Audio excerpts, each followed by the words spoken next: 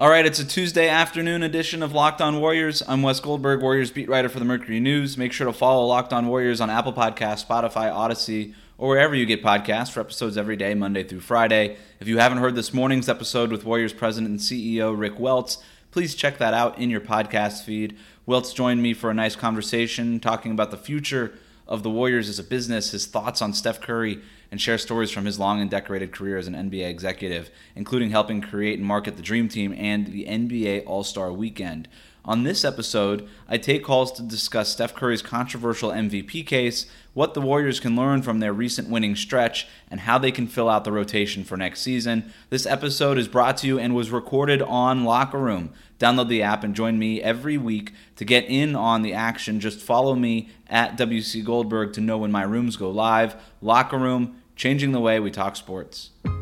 You are Locked On Warriors, your daily Golden State Warriors podcast. Part of the Locked On Podcast Network, your team every day.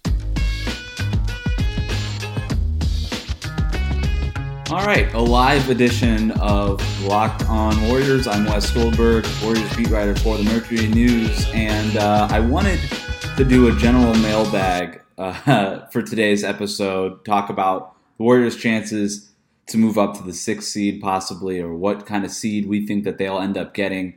I wanted to talk about Juan Toscano-Anderson, and if the Warriors are going to eventually move him into the 15-man roster, talk about the Warriors' depth at center or lack thereof, but I guess beat writers in other parts of the country want to talk about Steph Curry's MVP chances and are blowing up Twitter in that way. So I think we're going to start there.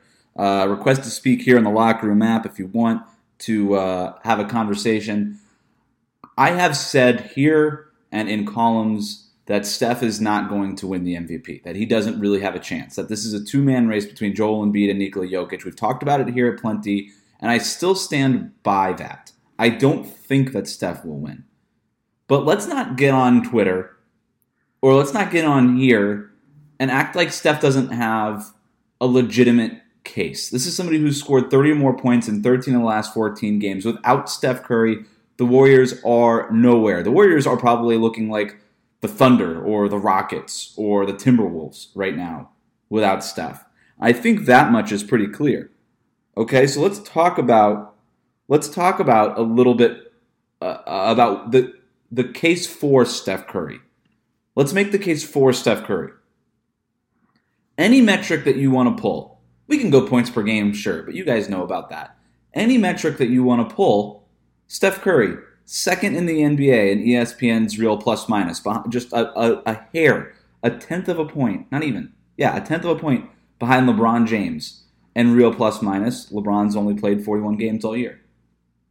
So Steph, among guys who have played a majority of the season, tops on ESPN's real plus-minus. Don't like ESPN's real plus-minus? What about 538's Raptor player rating? Steph is third. Steph is third behind Nikola Jokic and, incidentally, Utah's Rudy Gobert. He's third in overall Raptor.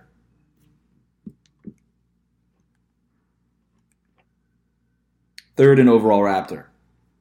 He has the Warriors right now 10th in the Western Conference. And that is the case against Steph. And it's why I say he's not going to win. Because the Warriors are a fringe playoff team. And there's just not much the precedent for somebody on a team as bad as the Warriors winning MVP, you've got to go back to like the 60s. Okay? You got to go way back for anybody on a team as bad as Steph's Warriors to win it. But the Warriors are 31-30. They have a cake schedule going forward. They're only a half game back of the 9th place Spurs. They're only a half game back behind the 8th place Memphis Grizzlies. They're only a game and a half behind the 7th place Portland Trail Blazers. And they're only 2.5 games back behind Dallas. It is not as if the Warriors are planted in that 10th spot. So here's my argument, and it's the one I've been making the last couple weeks. How high do the Warriors need to go in the standings for Steph to get real consideration for MVP? And I think there have been people out there, talking heads, media personalities, people like me even, going out there and saying that Steph deserves to be in the MVP conversation. But if you gave me a ballot right now, I'm not voting Steph number one. I'm not. I still can't bring myself to do that. Not the best, regardless of his value, regardless of his points per game and all the metrics I just rattled off. It's just it's when you're splitting hairs, what Nikola Jokic and Joel Embiid have done for better teams, historically speaking, gets you the MVP.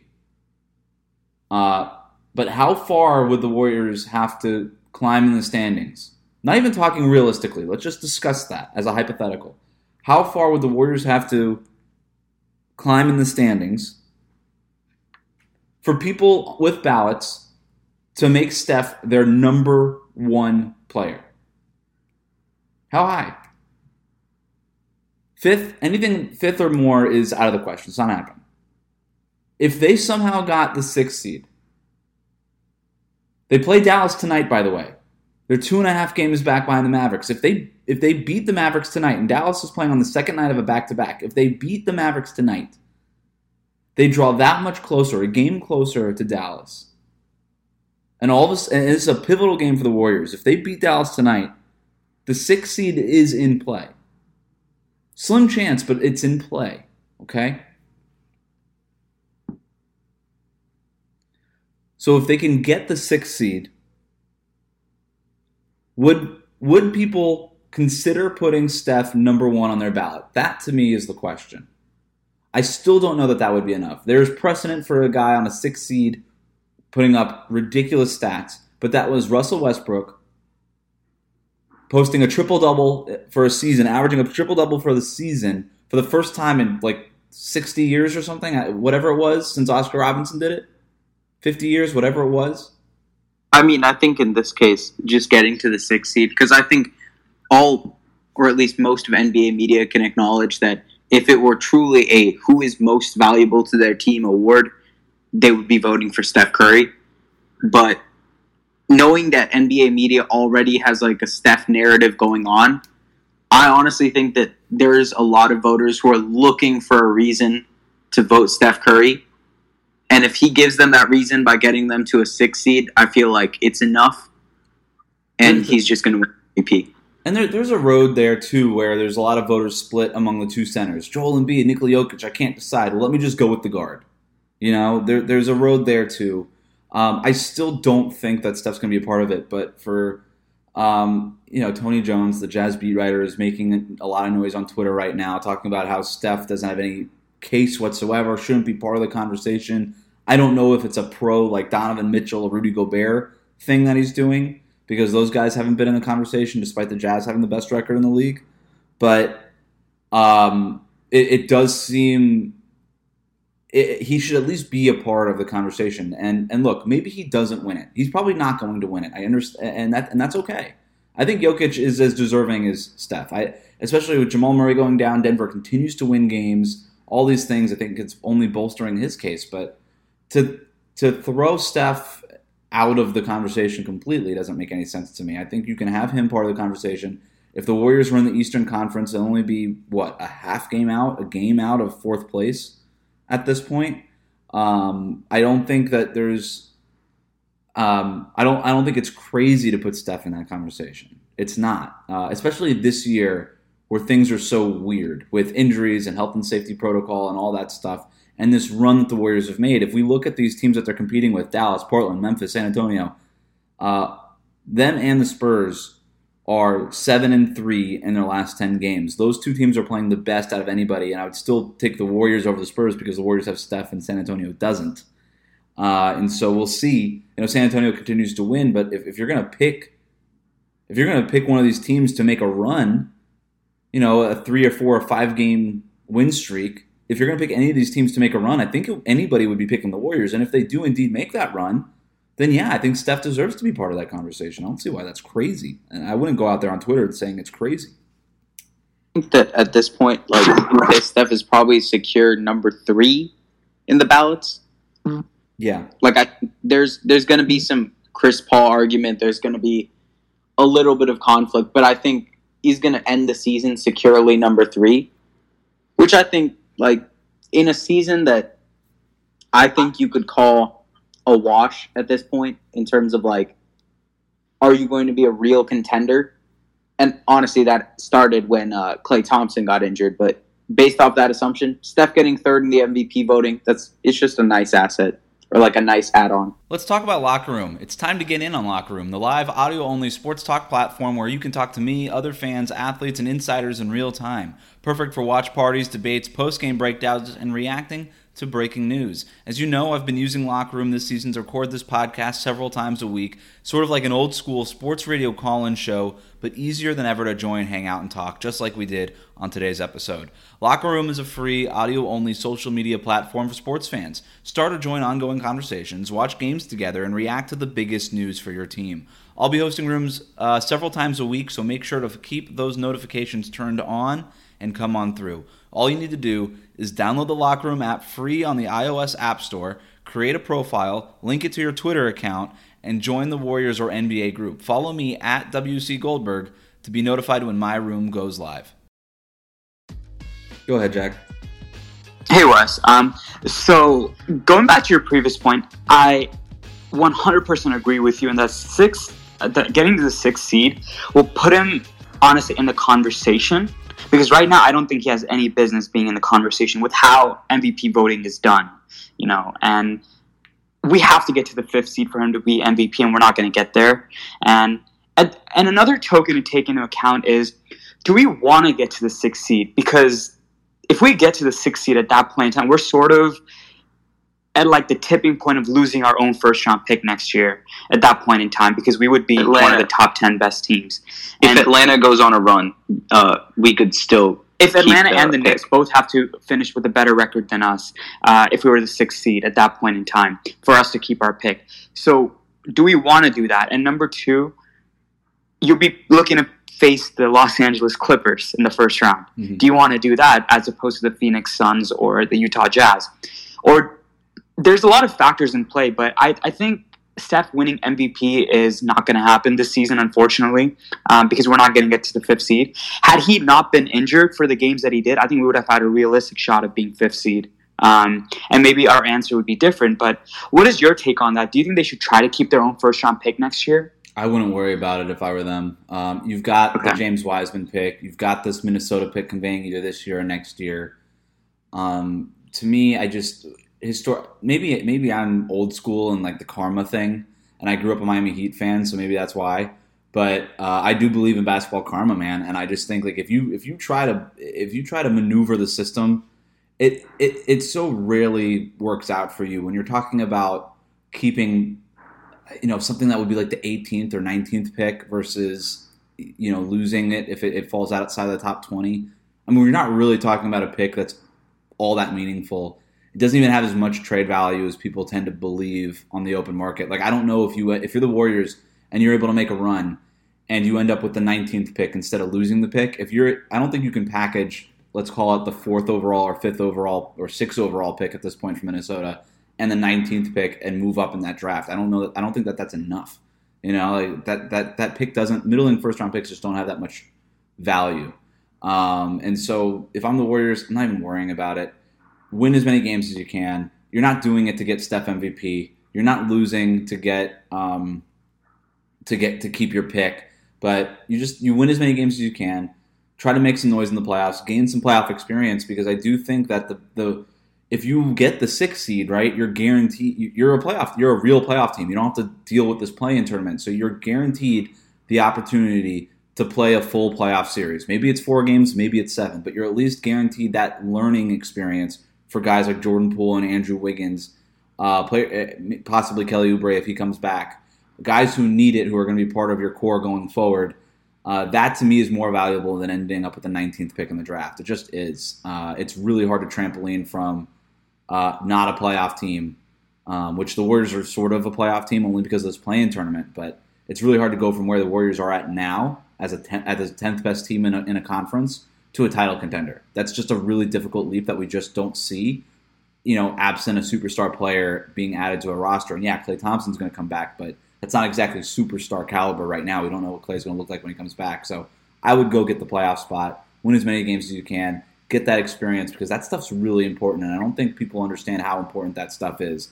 Get that experience right now, build some confidence, build on that base of experience, and then go into next year having had that. Because we saw last year, Like Phoenix made a run at the end of the year. And yeah, they ended up missing the playoffs in the bubble, but that just the winning of the games, that run that you go on, like that sometimes is the bridge. That sometimes is that little trampoline you need to be confident going into the next year, and then kind of go on a run the way that we've seen Phoenix sort of outperform all of our expectations is largely because, and they will credit that run that they made in the bubble. You need to go out and win as many games as you can right now in order to create that confidence so that you can win next year the way that you want to. Absolutely. And I think this goes back to the point you've always been making. I think you're one of the first people to go on this saying you have a culture that's predicated on winning, and we're not trying to win for most of us. Or forget that. You're not trying to make the playoffs. How is that acceptable at that point in time if you don't make the playoffs? That reputation is just tarnished at that point. Even no matter how great Steph and Draymond are, when you're trying to recruit, sorry? I was going to say, if you leave it to Draymond, they definitely wouldn't be trying to win and get into this play-in. Oh, no, sorry. That's not my point I'm trying to make. I'm just saying that when you have a culture that's so built on winning as the Warriors, and if you don't even make the playoffs, because we were, remember, not too long ago, we were the 11th seed, and we were at risk of just being blown out of the playoffs, essentially, at that point. And that would have been majorly damaging, Wes. I agree with you completely. And that's... Who are you going to recruit? Like Nicholas Batum, all these guys, what are you going to tell them? Oh, we have Steph Curry, but we didn't make the playoffs. Like, how damaging would that have been? And imagine actually getting to the 16, not even the play-in. You show the greatness of your players. You show that the team with Klay Thompson is worth it for veterans to take a chance on. And we can take it one step further than that. That's sort of their mentality. I think that's what it should be. And the Warriors all along have maintained this long view approach to roster building, all these things, the James Wiseman pick, everything like that. And that's great for a fan base that wants to be a fan of a winning team for the next decade, right? But to your point, the Nicholas Batums don't care about what James Wiseman looks like in 2027 or 2028. They don't care if the Warriors win. Like, if you want to go get Batum or Marc Gasol as a free agent, they don't care about the long-term view or plan for this team. They want to know that they can win right now. And if you're Steph and Draymond and Klay Thompson, they want to know that you can win right now. And that has been the point that I've been making all along is just because you're the Warriors and you think you have a winning culture, it doesn't mean that you do.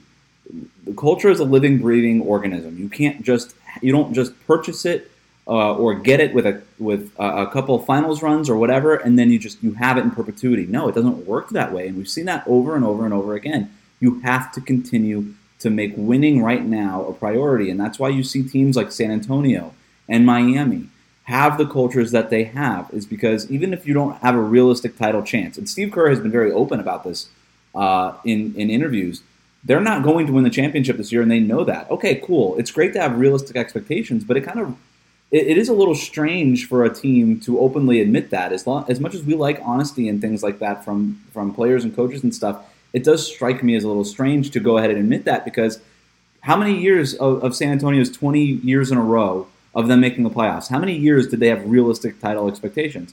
Quite a bit of them, but what, 50% of those years, would you say? So that means 10 years out of the years that they were making the playoffs, they weren't trying to tank, they weren't trying to do stuff like that, they weren't trying to game the system, they just they were building something. And if the Warriors truly do want to build something, it's more than just talent acquisition. It's more than just let's get Wiseman, let's get whoever we're going to get with this Minnesota pick, and we'll be good 10 years from now. No, it's not about just talent acquisition. It's about building winning habits and a winning atmosphere that can withstand the loss of Kevin Durant and a 2-year injury to Klay Thompson and Draymond Green fading into another, like, the twilight of his career.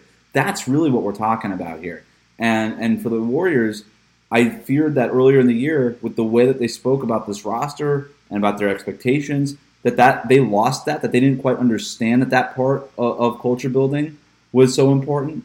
And I do feel like right now, maybe they're learning how important that is now. And with Steph's recent run, if anything, that has reestablished or at least underscored the fact that this dude can go win a championship for you right now if you put the right supporting cast around him. Now's not time to dick around with, building stuff and whatever. Now is the time to just go get the best players you can and put a championship contender around this guy and let him go win it, because that's what's going to establish your culture. That's what's going to help build your team and go and make yourself a candidate for the Marc Gasols and the Nick Batums and whatever ring-chasing veterans that you want to get that you missed out on the last couple of years. That's what's going to help build your culture more than anything, is just the straight-up winning and not trying to game the system the way that I kind of feel like they have tried to do a little bit too much these last couple of years. 100% agree with you. Like, everything you just said is completely accurate. Let's talk about Rock Auto. With the ever-increasing number of vehicle makes and models, it can be impossible to stock all of the parts you need for your car, especially now while you might not be able to visit a traditional store. So do it easily online at rockauto.com. RockAuto.com is a family business serving auto parts to customers online for 20 years. Go to rockauto.com to shop for auto and body parts from hundreds of manufacturers. They have everything you need from engine control modules and brake parts to tail lamps, motor oil, and even new carpet. Whether it's for your classic or daily driver, get everything you need in a few easy clicks delivered directly to your door. The RockAuto.com catalog is remarkably easy to navigate. Quickly see all of the parts available for your vehicle and choose the brand, specifications, and prices you prefer. Best of all, prices at RockAuto.com are always reliably low, and the same for professionals and do-it-yourselfers. Why spend up to twice as much for the same parts? Just go to rockauto.com and see all the parts available for your car or truck right now. Then write Locked On in their How Did You Hear About Us box so they know we sent you. Amazing selection, reliably low prices, all the parts your car will ever need, rockauto.com. Let's also talk about BetOnline, the fastest and easiest way to bet on all of your sports action. The NBA is making the playoff push, and the NHL season and Major League Baseball are in full swing. BetOnline even covers awards, TV shows, and reality TV. Real-time, updated odds and props on almost anything you can imagine. BetOnline has you covered for all of the news, scores, and odds. It's the best way to place your bets, and it's free to sign up. Head to the website or use your mobile device to sign up today and receive a 50% welcome bonus on your first deposit when you use the promo code LOCKEDON. Again, head to the website, betonline.ag, or use your mobile device to sign up today, and you'll receive a 50% welcome bonus on your first deposit, but only when you use that promo code LOCKEDON. BetOnline, your online sportsbook experts. And, one other point I want to ask you about is, obviously you've been going to Chase Center for some of these games, and you've been seeing the physical, I guess how the players are, their outlook on the game, and especially Kelly Oubre. Do you think he seems like one of the players, because he's been playing great coming off the bench, do you think he's one of those players, and based on what you're able to tell, do you think he's actually enjoying himself, like with the way the team is winning and with him coming off the bench? And do you think he's one of the players who wants that playoff aspiration, and that's going to be a strong factor in him, considering if he wants to stay with the Warriors, even accepting a bench role? If the Warriors were to straight up make the 6th seed, for example. I think it'll be a huge part of it, because if you're Kelly Oubre, you're able to sell yourself on the idea of, well, at least I'm coming off the bench for the 6th seed in the West, and I'm not coming off the bench for the 10th seed in the West, right? And that, just from an ego perspective, and Oubre has an ego, and that's okay. But he has one. He should have one. Most of these players do.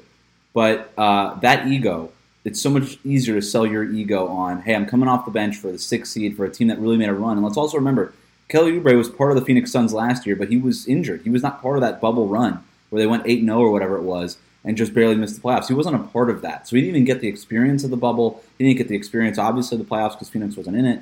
And so I think that's probably something that he's been chasing, is that playoff experience. And this is a dude who's extremely competitive. I don't care what he says in interviews or anything like that. You just watch him on the floor. He's just one of these relentless guys. He plays a lot like Russell Westbrook, where it's just every single possession he's going all out. And maybe he's not always making the right play, and maybe he can be caught out of position on defense sometimes. He can let somebody cut back door, and maybe he doesn't convert at the rim as much as you'd like for a player his size with his athleticism. And he's not the best shooter all the time. He's very streaky from three-point range. But the dude tries hard every possession. And that, to me, has been infectious for the Warriors in general and has earned their respect. Now, I have given up on trying to guess what Kelly Oubre wants, because he's just a weird dude, honestly. Like, I'm not going to try to get inside of his mind. And quite frankly, I'm kind of scared to even do that if that were an option. But if it's just so much easier to sell yourself on, hey, if you're giving me $15 million, let's call it, to come off the bench, and I'm still going to play starters minutes the way I have, and I'm going to be productive the way I have, but I could do it for the 6th seed in the West with real aspirations of kind of making that leap to a title contender next year versus doing that for the 10th seed in the West that kind of fizzled out at the end of the regular season and in the play-in tournament. Yeah, I think that's going to be really helpful for the Warriors' chances of re-signing Oubre, and for Oubre's just desire to return, because it's not a great free agent class, and he plays a position of need. Maybe if he can get paid $15 to $20 million to go start somewhere, he would do it, I'm sure. But it's just so much easier to sell him on, hey, do it for a title contender, come off the bench. You're still going to get a ton of minutes and be really important for us. Hey, Wes. Yeah. Go ahead. Go ahead. I was going to ask you because I agree with a lot of what you're saying. I think you can't take shortcuts in trying to build great things, just in general in life, and especially in sport. I think one of the conundrums that the Warriors are really about to run into is the fact that, and I think I've heard you say this on multiple occasions, championship teams don't have like lots of young guys who don't know what they're doing. Right. And I say all the time, I think an early James Wiseman, that's good enough for the Warriors window, would just be if he can be DeAndre Jordan with a jumper. I think that'll be fine. I think the biggest thing is, what are they going to do with the Eric Paschall, Juan Toscano-Anderson, like, positional glut?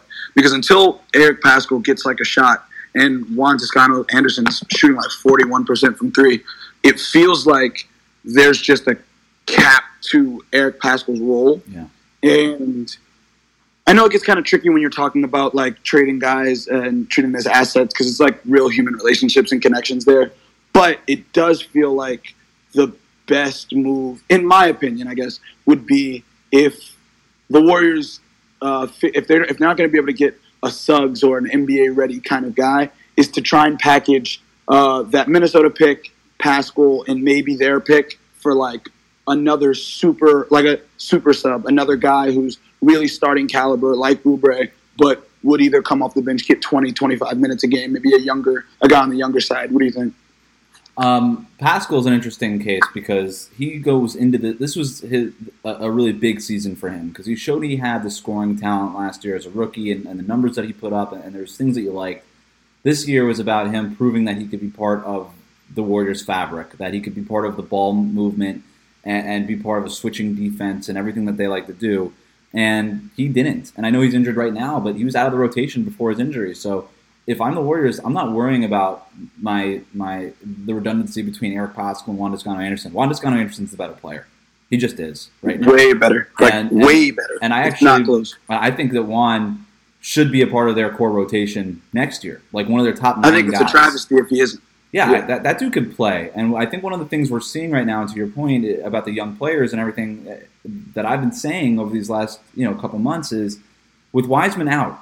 And look, Wiseman was coming on strong last basically 2.5 games before his injury. But with Looney in there, with Juan Toscano-Anderson in there, with Jordan Poole having made the leap that he did, with Oubre now coming off the bench, you have lost those pockets of the game where opponents can just sort of nitpick a part of your team, right? Where with Wiseman, it was just put him in pick and roll, and he's not going to know what to do. Make him make decisions, and he's very often out of place. And with Looney there starting at center, and then Draymond Green and Juan Toscano-Anderson filling minutes as small ball fives behind Looney, you don't have that opportunity to confuse the Warriors' defense anymore.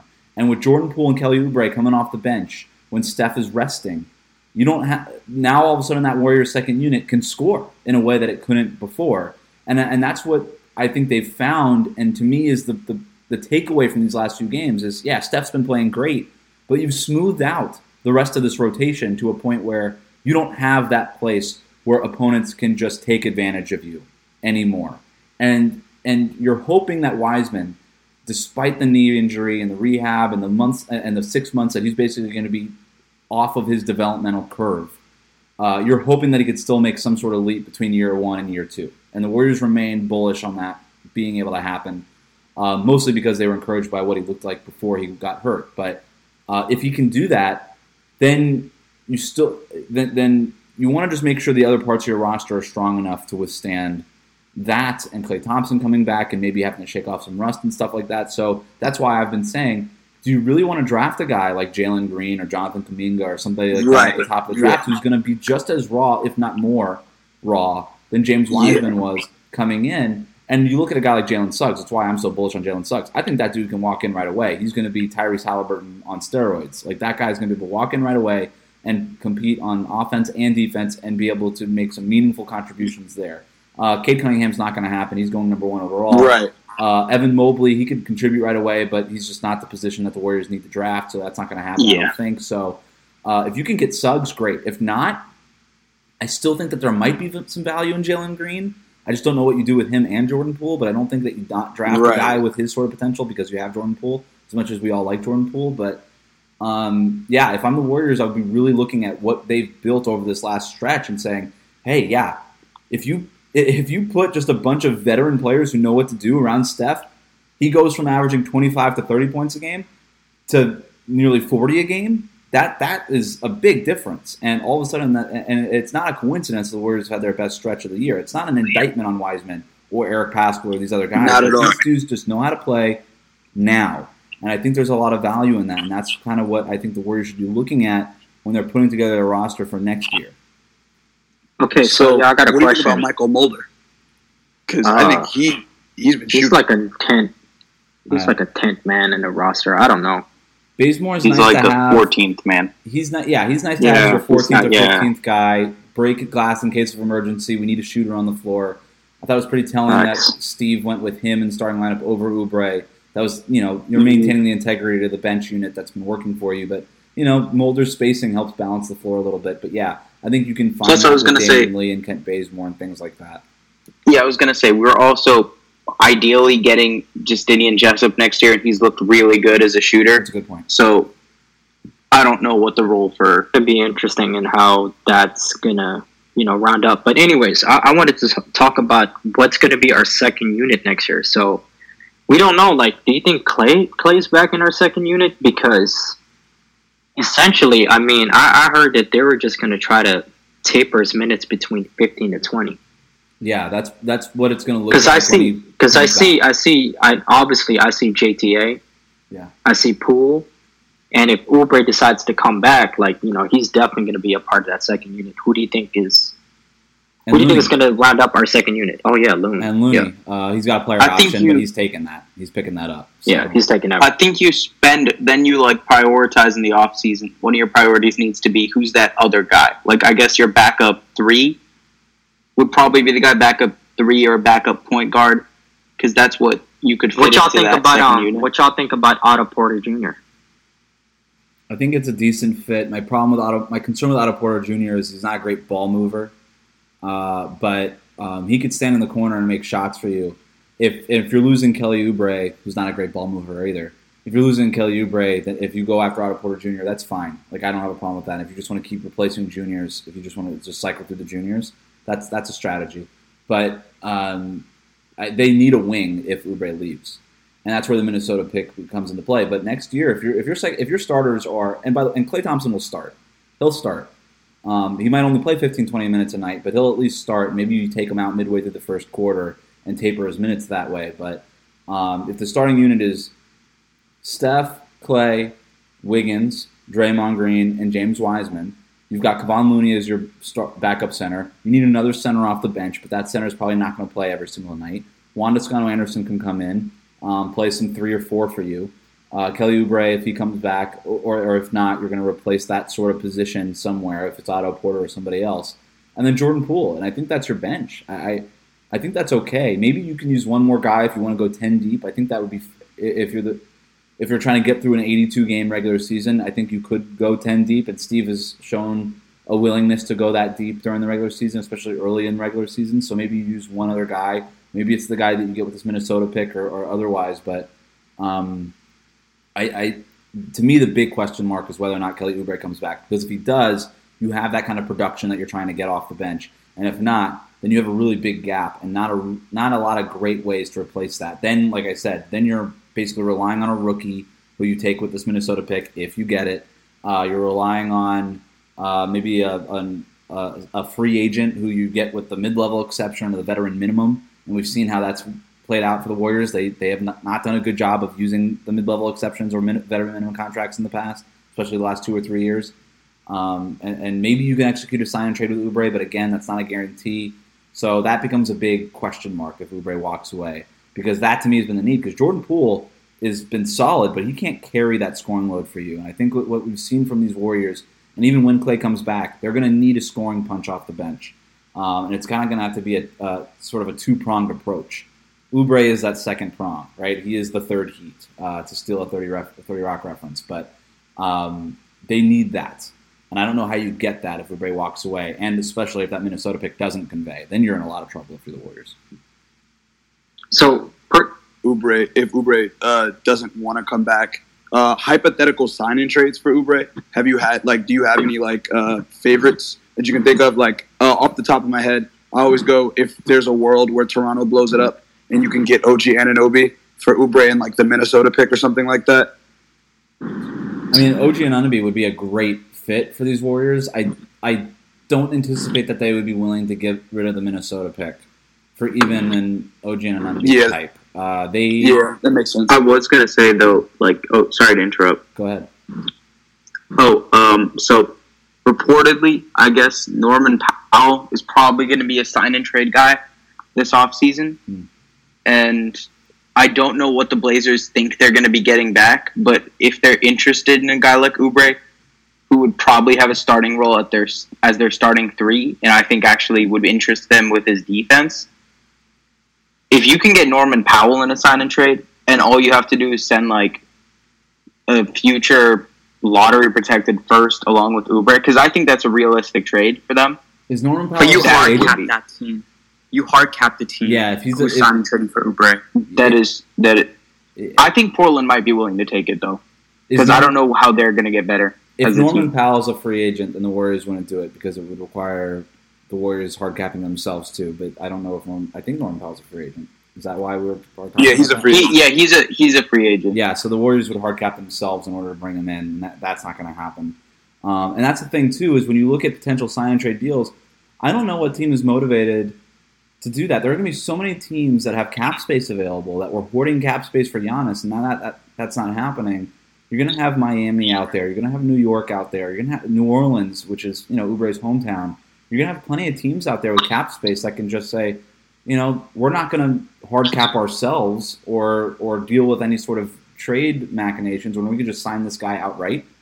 I know that the sign and trade idea has been out there so much, but you look at the history of dudes that get signed and traded. I don't know the past tense of that, but they're not guys like Kelly Oubre. They're usually not guys like Kelly Oubre. Usually these guys just sign somewhere.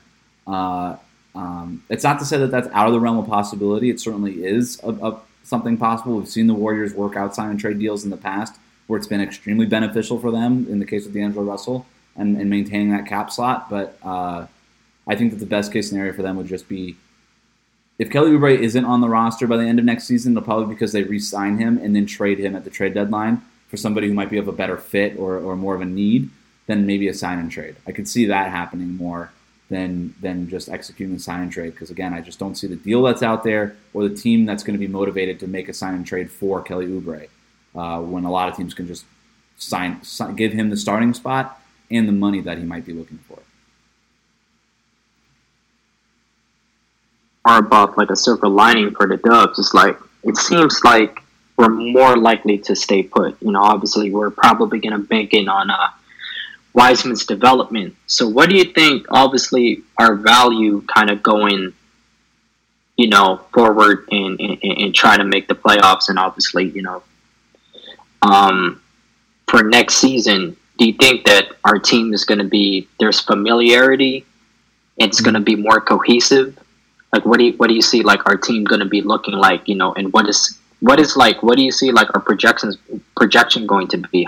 Where are we going to end it up? Yeah. In conference. I think the Warriors, when you get Klay Thompson back and you've got some continuity, it's largely going to depend on Klay's health and how quickly he can return and if he can return to a semblance of what he was in 2019 before these two injuries, and then James Wiseman and whether or not he makes the leap that they need between year and year two.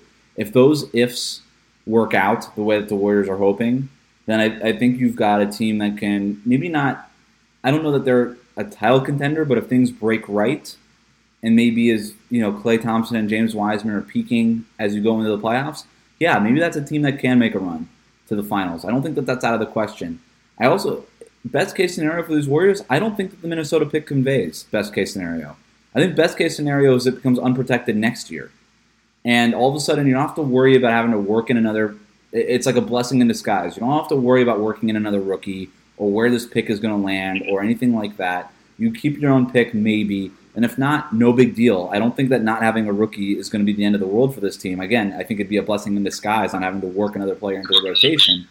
And then you all of a sudden have that trade value of an unprotected pick in 2022. That's huge. And if you can move that pick, and look, Minnesota will be better next year. They're not going to be as bad as they were this year. This is a season from hell for the Timberwolves, but it's still going to be an unprotected pick, which is so hard to find on the open market, on the trade market. And you've got maybe Kelly Oubre re-signed at $15 million. You've got Andrew Wiggins making almost $30 million. You've got a lot of contracts that you can stack together and move and put in the package. We don't know who that superstar available is right now because there just doesn't seem to be one. But maybe by the trade deadline or next offseason, not this offseason, next offseason, maybe there is another superstar shaking loose. And at that point, if you're the Warriors, you would much rather have an unprotected Minnesota pick, I would think, than a rookie who, the car loses value when it drives off the lot type of situation. And plus you still have Wiseman that you could put in that sort of deal. So I think best case scenario is that's what happens. You re-sign Oubre and the pick just gets kicked down the road until next year. And you've got these salaries that you could stack, and you're a lot more flexible than if Oubre walks away and if you're kind of forced to burn this pick now rather than next year. This pick reminds me a lot of how the Celtics fans and the Celtics community used to talk about that Memphis pick. Yep. And then just like it feels so, because I feel like if Minnesota gets a top 3 pick, I find it hard to believe that they won't be around 500 next year. But the lottery odds are so flat that, you're right, that it just being unprotected makes it so much more valuable. Just don't rely on the pick. That's the one thing that we learned from Boston. All these, don't rely on the pick. If you're the Warriors and relying on this pick to make you a championship team, then you've got a lot bigger problems to deal with on that roster than what you're going to do with this pick. Steph Curry, like I said, he's ready to win right now. We're seeing that. If you put a team of high-level role players around him, this is what he does. If the Warriors had been doing this all year long and not dealing with the James Wiseman experiment and all this other stuff, they would be a bona fide playoff team right now. I think we can all say that. They could have done fifth seed easy. Yeah, and look, I'm not saying that picking Wiseman or anything like that. It wasn't the wrong move. I understand why you had to do it, and you had to, get something out of last season. But it struck me that the Warriors, we talked all along about how that pick last year, oh my God, I can't believe you're giving these Warriors with Steph coming back and Clay coming back at the time that we thought he was coming back, you're giving that team the second pick in the draft. What a luxury to have. Well, the Warriors didn't approach it like a luxury. The Warriors have approached James Wiseman and all that stuff as a necessity. And that's why I thought the Warriors struggled for so long, where you could have just started Kevon Looney all year long, played James Wiseman 15 minutes off the bench, he would have been fine. You could develop a player that way. Bam Adebayo developed that way for the first 3 years of his career, and now he's one of the best centers in the league. You can develop a center that way. It's not the end of the world. But they approached James Wiseman and treated him like, hey, we need you to be good right now. And I thought that hurt the Warriors, and I thought that was a disservice to James, quite frankly. And so... Especially, by the way, I was going to say, especially a center who played 3 games in college. Yeah, absolutely. Don't make that same mistake again. Don't make it again with this pick if you end up getting this pick. That's the worst thing you can do. Just take, you've got Wiseman. You're committed to him for better or worse right now as your starting center. Just go ahead and do that, but surround him and Steph with just guys who are ready to win a championship right now. That's the best thing that you can do. Again, easier said than done. It's hard to go find those players, and there's a lot of big question marks for this team. But if you can do that, that would be the goal. I mean, I was going to say, for a superstar trade, say next year the Minnesota pick is unprotected, but it's mid to late lottery. So it's not going to be a 4 or 5 or top 3. I don't think it really matters, because if you're going for a superstar, you're probably going to be stacking picks anyways. It's going to be a lot of picks and high-value players. And I just think that based off the recent superstar trades we've seen, where there's a lot more emphasis on the volume of picks and not necessarily the quality, for lack of a better word. Right. I think that after this year, like if you get it this year, it's a very great asset. But after this year, it's still a good asset. But like, it stops mattering how good the pick is. Well, the first thing that the Warriors need to do is get that superstar player to want to come to Golden State. If Bradley Beal wants to come to Golden State, it'll work out, right? If you're Houston, you end up talking yourself into Karis LeVert and a bunch of stuff from Brooklyn, and then you move Karis LeVert for Victor Oladipo for some reason. But you end up just talking yourself into that package because ultimately that player has so much control about where he wants to land. So that, to me, is the biggest thing. And I think we tend to focus on the package that they could put together. That's helpful in the case of a Drew Holiday or somebody like that, who, by the way, would have been very helpful for these Warriors. That caliber player would be very helpful.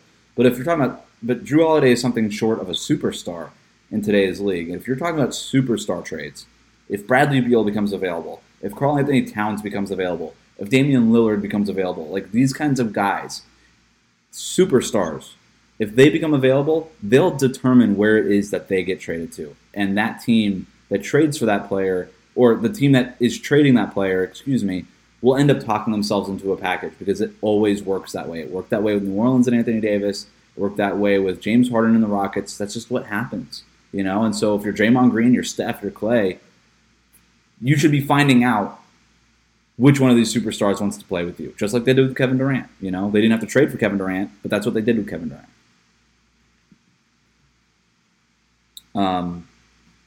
Okay. Solution is excessive tampering. Steph tampering season, huh? That's right. Steph tampering season. We need that. But for the record, I don't think that the Warriors have to do that to get to where they want to go. I really don't. As we'll see what Brooklyn looks like when they kind of put things together. And if they look as scary as they can look, then maybe the Warriors do have a superstar trade that they have to make to get where they want to go. But I don't know that they need to do that, given how deep that this team can possibly be. And obviously, depending on what Clay looks like when he comes back. If Clay can be 90% of what he was before, big if, I understand that. But if he can be 90% of what he was before the injury, then, and you're getting the leaps from all these other guys, you might not have to do that. We're seeing with Utah right now that if you just have 9 guys who can play, then you're a championship caliber team. If you just have 9 guys and you don't have a flaw in your roster, where at any point when those 9 guys are on the floor, obviously you're at your best when your best players are on the floor, but if it's not a major drawback, if you're not taking a bunch of stuff off the table, when you start putting in guys 7, 8, and 9, and 10, then you can win a lot of regular season games and put yourself on a path in the playoffs, right? And that, to me, is what the Warriors used to be. The Brooklyn Nets. They used to be the Big Three Heat. They used to be that team that won with a top-heavy roster. Now I think the next road is let Steph carry you for so many minutes, but you can win. You can win with just a deep roster, and that might be where they're going. Yeah, what I was going to say is the difference between this team and the Jazz team is that you like not only would you have pretty much you have a superstar player. Yeah, that's right. Who can just win you a title, basically. And that right, and you get diminishing returns when you talk about, like, because even though the Warriors, like, the thing that, like, I guess nobody, like, or at least I never felt like that Warriors team got to, like, I do think for a short stretch in that 2017 playoffs, but outside of that, I don't think they ever really got to the theoretical, like, basketball nirvana, and I think that's partially because, like, you don't, like, there just is diminishing returns. You're not going to get a fully realized Kevin Durant next to a fully realized Stephen Curry or a fully realized Harden and Kyrie and KD, which is why I'm less high on the Warriors should go get another superstar and much more on the if you can keep Oubre and Wiseman can take a step to where Wiggins is now the borderline 4th option and you only need one of those step mid-range jumpers that have the 5-cent finish a game. You know, like that team is a team that I don't think anybody wants to play. That'll do it for us today. Remember to subscribe to new episodes of Locked On Warriors wherever you listen to podcasts. Please rate, review, and say nice things about the show. You can send your comments and questions to me on Twitter at WC Goldberg or email them to me at wgoldberg@bayareanewsgroup.com. Thanks for listening.